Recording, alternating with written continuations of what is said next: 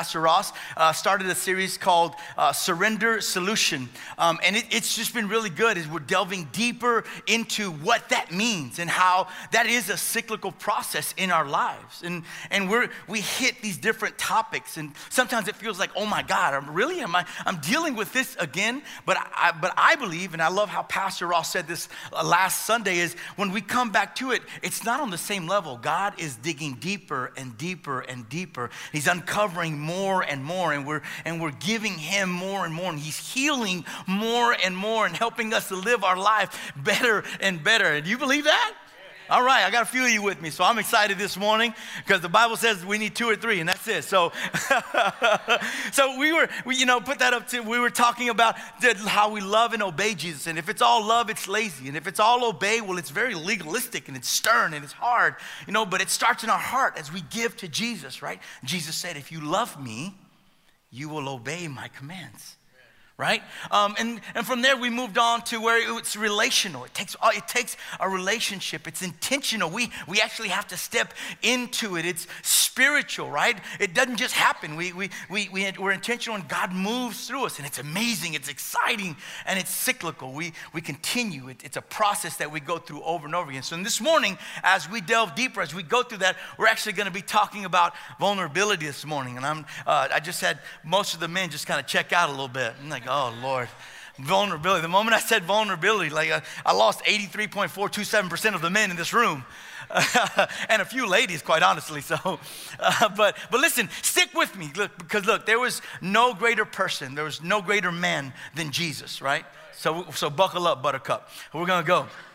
Hey, we're talking about what he did and how he loved people. And so with that, come on, let's get into scripture. You ready?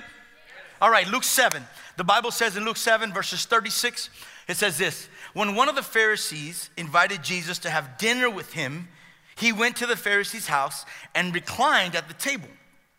A woman in that town who lived a sinful life learned that Jesus was eating at the Pharisee's home. So she came with an alabaster jar of perfume. I love that. She came with something, and she stood behind him and at his feet weeping. She began to wet his feet with her tears. Then she wiped them with her hair, kissing them, and poured perfume on them. When the Pharisee who had invited her saw this, he said to himself, if this man were a prophet, he would know who is touching him and what kind of woman she is. That she's a sinner.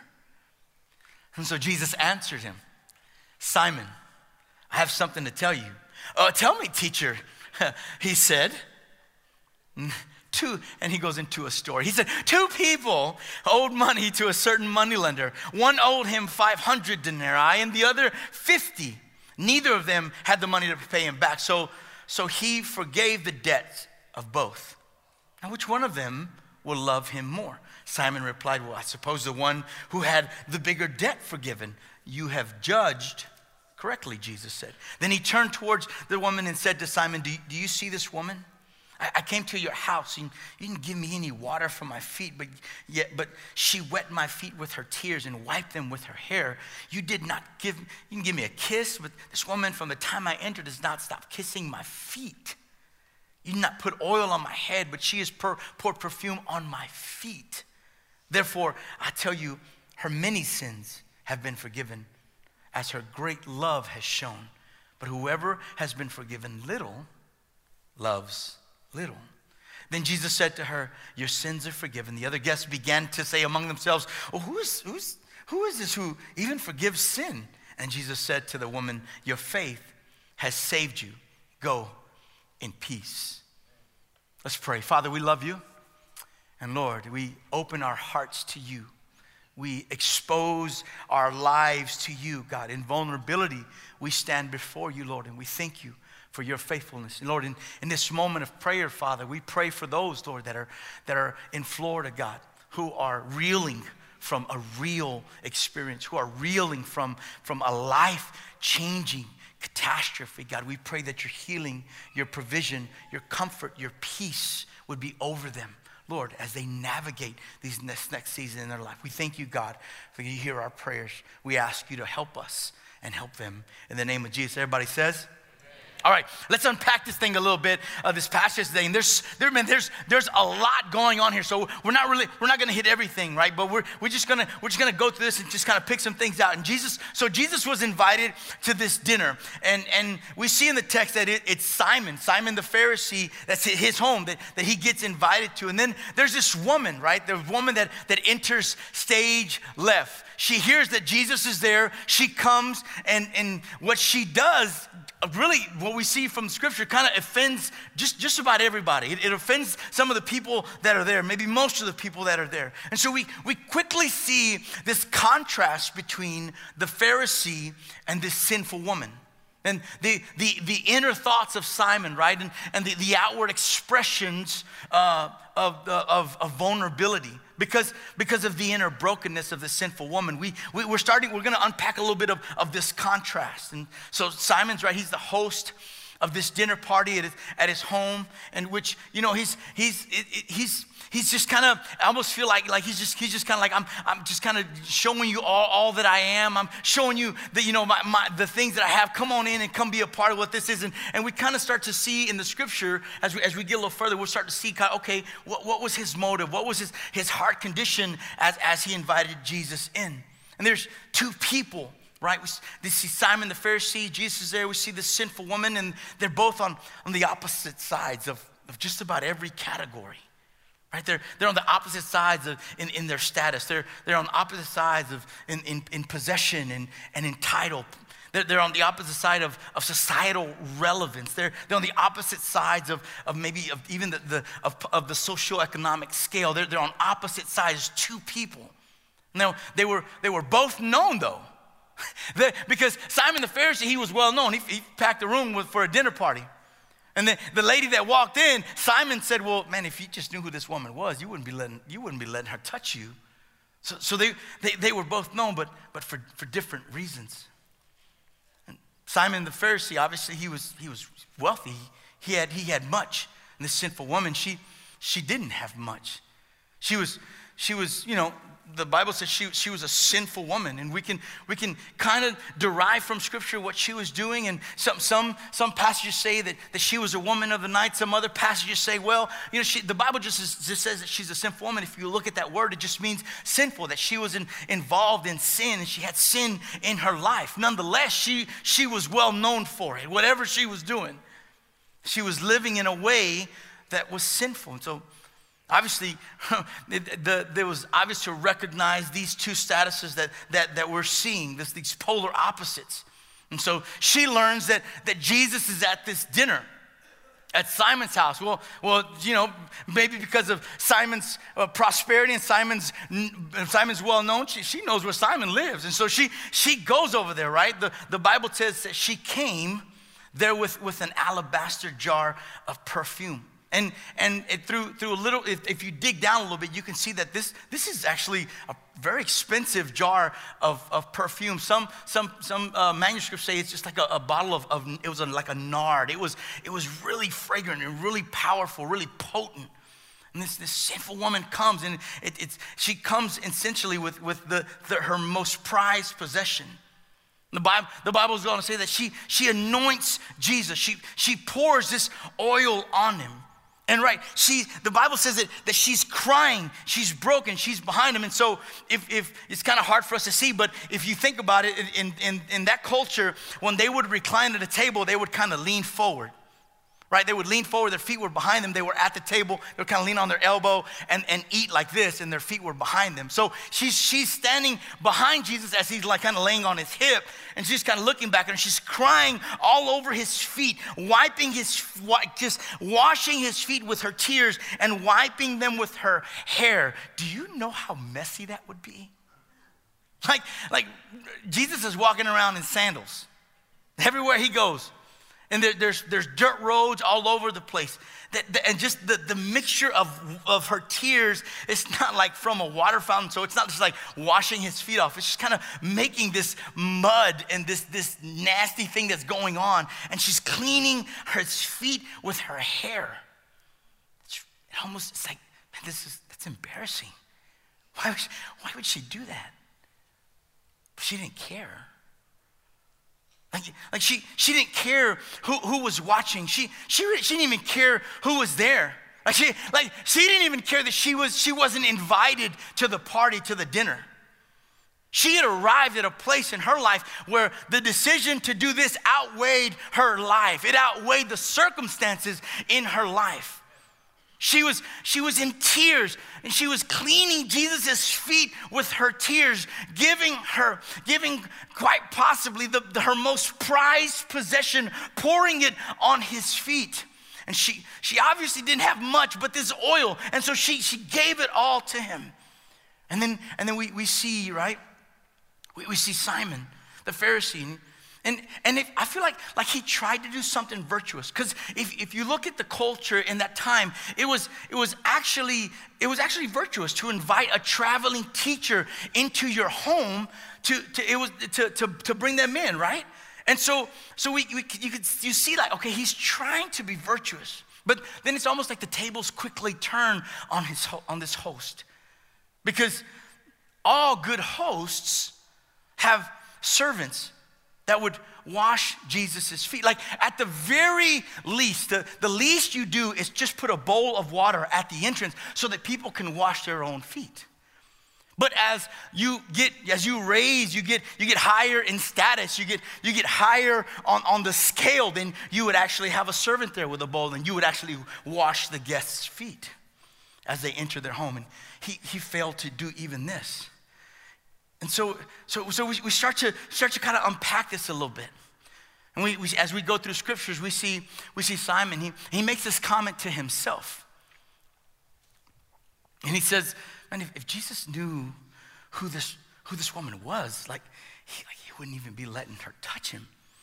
And just that comment to himself has all this kind of law and legalistic motive behind it. And I love Jesus responds with a story, as he often does, right? Jesus very rarely, I think on like 2 or 3 times, does he actually answer the question, but he responds with parables, he responds with stories. And he talks about these 2 debtors that owed this debt, and they're different amounts of debt, but they've been forgiven. And he goes through and he says, okay, which one do you think, Simon, has been forgiven more? Who loves more, right? So Luke here has this contrast of the Pharisee and the sinful woman. And again, if you read throughout Luke, throughout the parables, the way he lays things out, again, the sinner, right? The sinner comes out ahead. So again, we see this picture, and we've been saying this quite often, this picture of this upside down kingdom that God is calling us to live, this reversal of what we hear and what we're bombarded with. So Luke contrasts this, a vulnerability of 2 kinds, if you will. The Pharisee expressing quite possibly a vulnerability, but maybe a fearful vulnerability. And the sinful woman being kind of at the end of her rope, what we think is maybe expressing a faithful vulnerability. And once again, the sinner comes out ahead. And as believers, like we look at this contrast. We all have an expression of vulnerability. I love how that it's just kind of all been the theme throughout the day. When Taylor started to say, hey, when you come, do you come with an expectancy? Do you come ready to give Jesus everything? Do you come with a vulnerability and a trust to say, okay, Lord, you know the things that are going on in my life. You know the struggles. You know the heaviness and the weight, right? We sang that song that says, rain came and wind blew. But when you come in, you're not just saying rain came and wind blew, because your rain and your wind actually has a name. Your rain and your wind is actually a tangible thing that is happening in your life right now. So for you to sing that song, sometimes it's hard to say, I know my house is built on you, Lord. I know that I'm trusting you, God, but in the middle of this thing, this rain and this wind is loud and it's strong and it's powerful. And Lord, I feel like it's taking over me. And so there's this opportunity to come and to give God a level of faithful vulnerability to say, God, you know what? I can't anymore. And sometimes God says, man, I've been waiting for you to tell me that. but then we have the other side as well, right? We have the other side that sometimes, and quite honestly, man, I can relate to those things because I've had those moments in my life. But right now, I'm like, okay, man, Lord, everything seems like it's good. Oh, man, yeah, I can sing this song. I could dance. Rain came and wind blew and it's gone. And it's sunny and it's shiny. Lord, we're so good, right? And so that vulnerability sometimes can be shallow. Because often, even as we praise the Lord quickly, and this is just my heart, the Lord quickly said, well, what about the people in this room that ain't? What about the people in this room that life isn't sunny right now? And I think that's who God is calling us to be. God is calling us to be caretakers and caregivers and lovers of each other. And so we see this expression of vulnerability to God. And so my question to you is your expression of fearful or faithful vulnerability this morning? Simon chose this expression of fearful vulnerability. He couldn't give what he held close to him. He whispered to himself, man, if Jesus only knew. He held it close. The simple woman, her identity was tied up in all the stuff that she was doing. She got to the end of her rope and she said, I don't care who is there. I don't care what's going on. I don't care what they're having for dinner. I don't care I don't care what's happening. I'm gonna go and do this because I'm here. I'm done. I don't have any more, so I'm gonna give everything that I have. She didn't care. So she went and she poured it all out. CeCe Winans has this song, and she says, you don't know the cost of the oil in my alabaster box. Sometimes we don't understand the cost of our oil, and sometimes your expression of giving God everything, sometimes it offends people. Sometimes our lifestyle, it offends people, but we have to understand that we can't be a people that are worried about the offense when we're giving something to God, when we're doing something for the Lord, because that's always gonna happen. We just have to trust that the Lord is gonna be taking care of all these things and not shrink back and not go back into a fearful vulnerability because of what's happening around us. We have to be faithful. God requires disciples to a lifestyle of faithful vulnerability, not momentary access. We have to see clearly that we need not only spiritual, but we need emotional maturity. And these things, they run parallel to each other. They may grow at a different rate, but they run parallel to each other.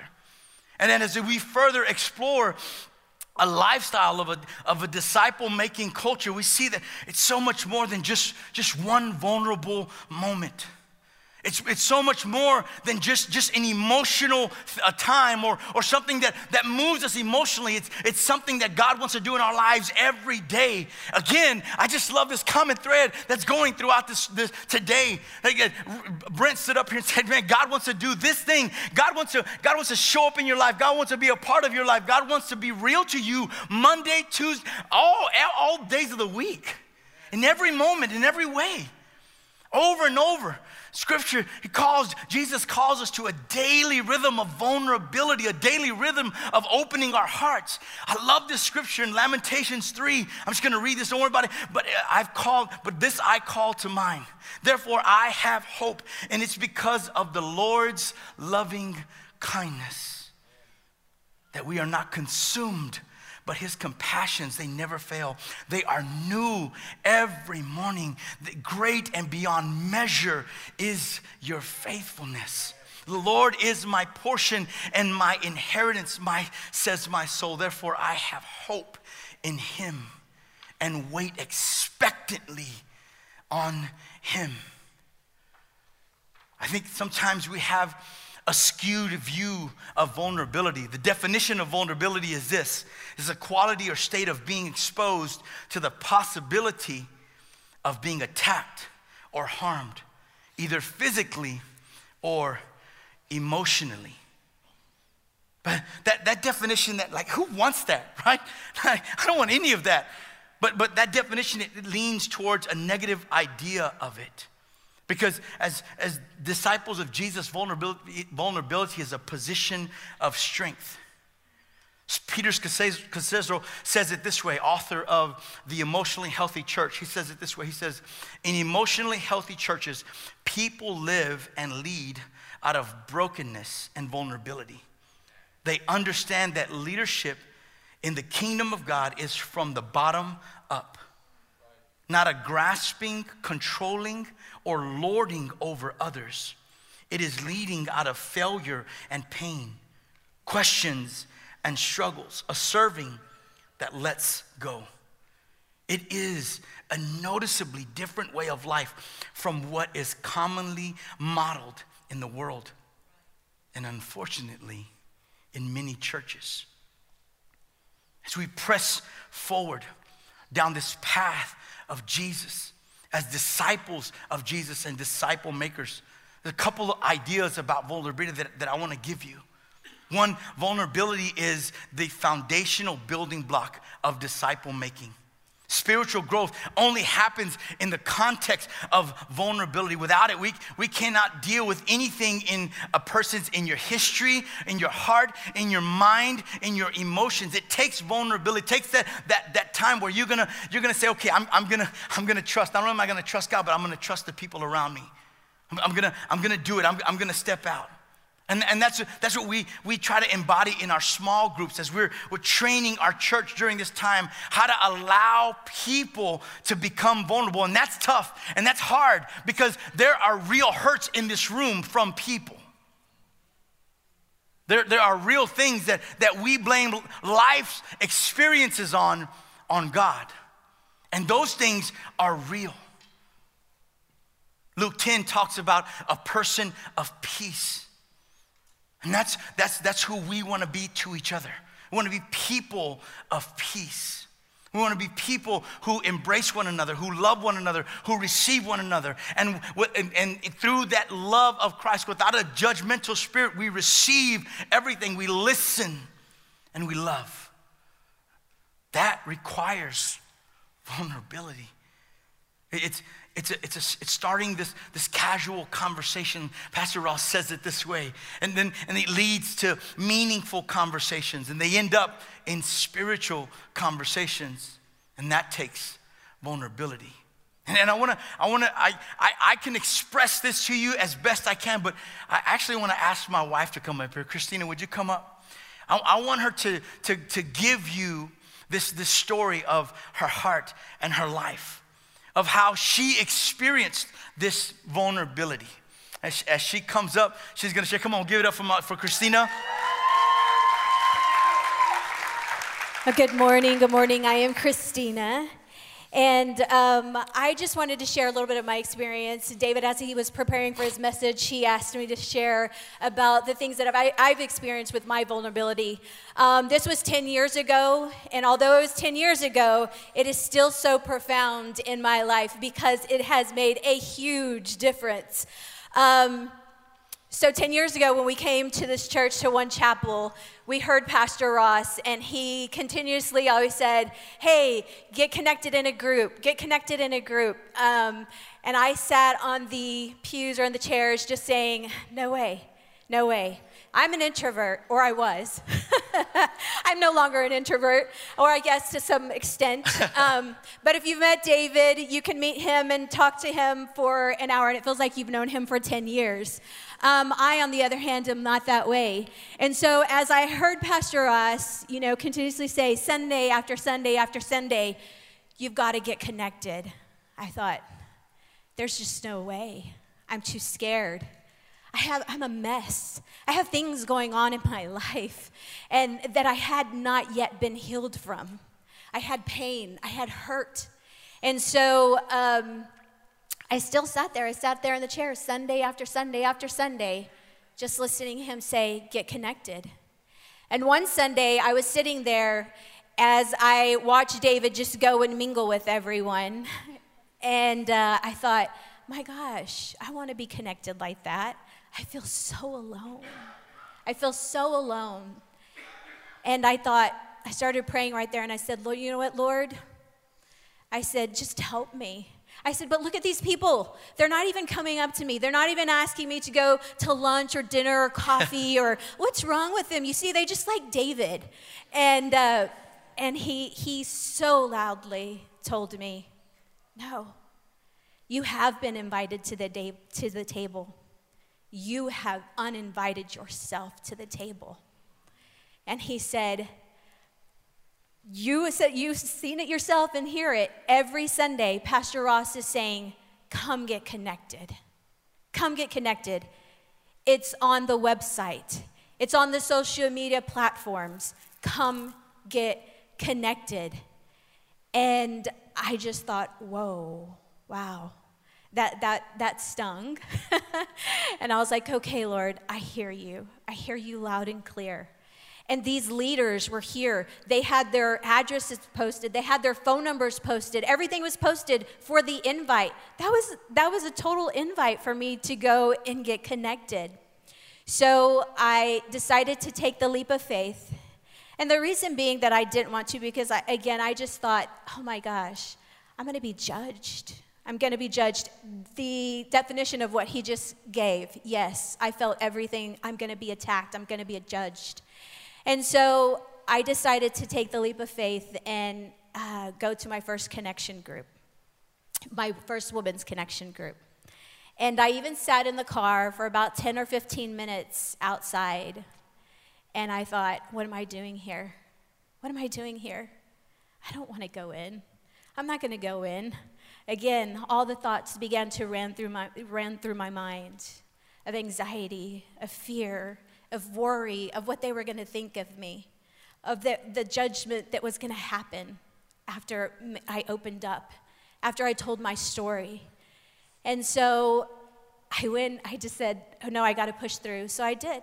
And I went in and probably stayed there for about 2.5, 3 hours. And it felt like only 20 minutes by the time I had to walk out the door. And I thought, I don't want to leave. And it just makes me so emotional today because I now have a group of women around me, surrounding me, that have encouraged me and inspired me. And them too had some flaws, had some brokenness in their lives. They had pain, they had hurts. And so, again, I get emotional till this day because how much of an effect that it had on me and how much it helped me. So I highly encourage you, even if you're that introvert, make that leap of faith. Take that step. And when you do, it's going to be the best thing that's happened to you in your life because there is healing in it. Walking alongside someone else and someone else walking alongside you that you can call on at pretty much any time to just pray with you and walk with you on this journey. See, a lot of times we mistake vulnerability for weakness. In reality, it's strength. Amen. And I actually looked up, I guess, the Christian term of vulnerability. And it says it is the source of hope, empathy, accountability, and authenticity. And we want greater clarity in our purpose or deeper and more meaningful spiritual lives. Vulnerability is the path. So you see, vulnerability is the pathway to deeper connection with God. And we find that deeper connection with God by being vulnerable, by just laying it all down, by just surrendering. And like David said, grabbing a group for those that you trust and just laying it down right there with them so that they can go on this journey with you of healing. Stay up here with me. The last thing I want to give you this morning is vulnerability is more than sharing information. It's an invitation into a process. I want to read this scripture. Would you stand with me this morning as I read this? 1 John 1. The Bible says, this is the message we have heard from him and declare to you. God is light. In him there is no darkness at all. If we claim to have fellowship with him and yet walk in the darkness, we lie and do not live out the truth. But if we walk in the light and he is in the light, we have fellowship with one another. And the blood of Jesus, his son, purifies us from all sin. If we claim to be without sin, we've deceived ourselves, and the truth is not in us. If we confess our sins, he is faithful and just and will forgive us our sins and purify us from all unrighteousness. Lord, we thank you. Thank you for your word. Lord, would you pray that idea over us? Yes, Father God, we just come before your presence this morning, Lord. And I believe it begins with a posture of surrender. So we surrender right now, Father God, any and every negative thought that is going through any minds right now. And we give it all to you. Any anxiousness, Father God, any fear, any anxiety, any thoughts of unworthiness. Yes, Lord.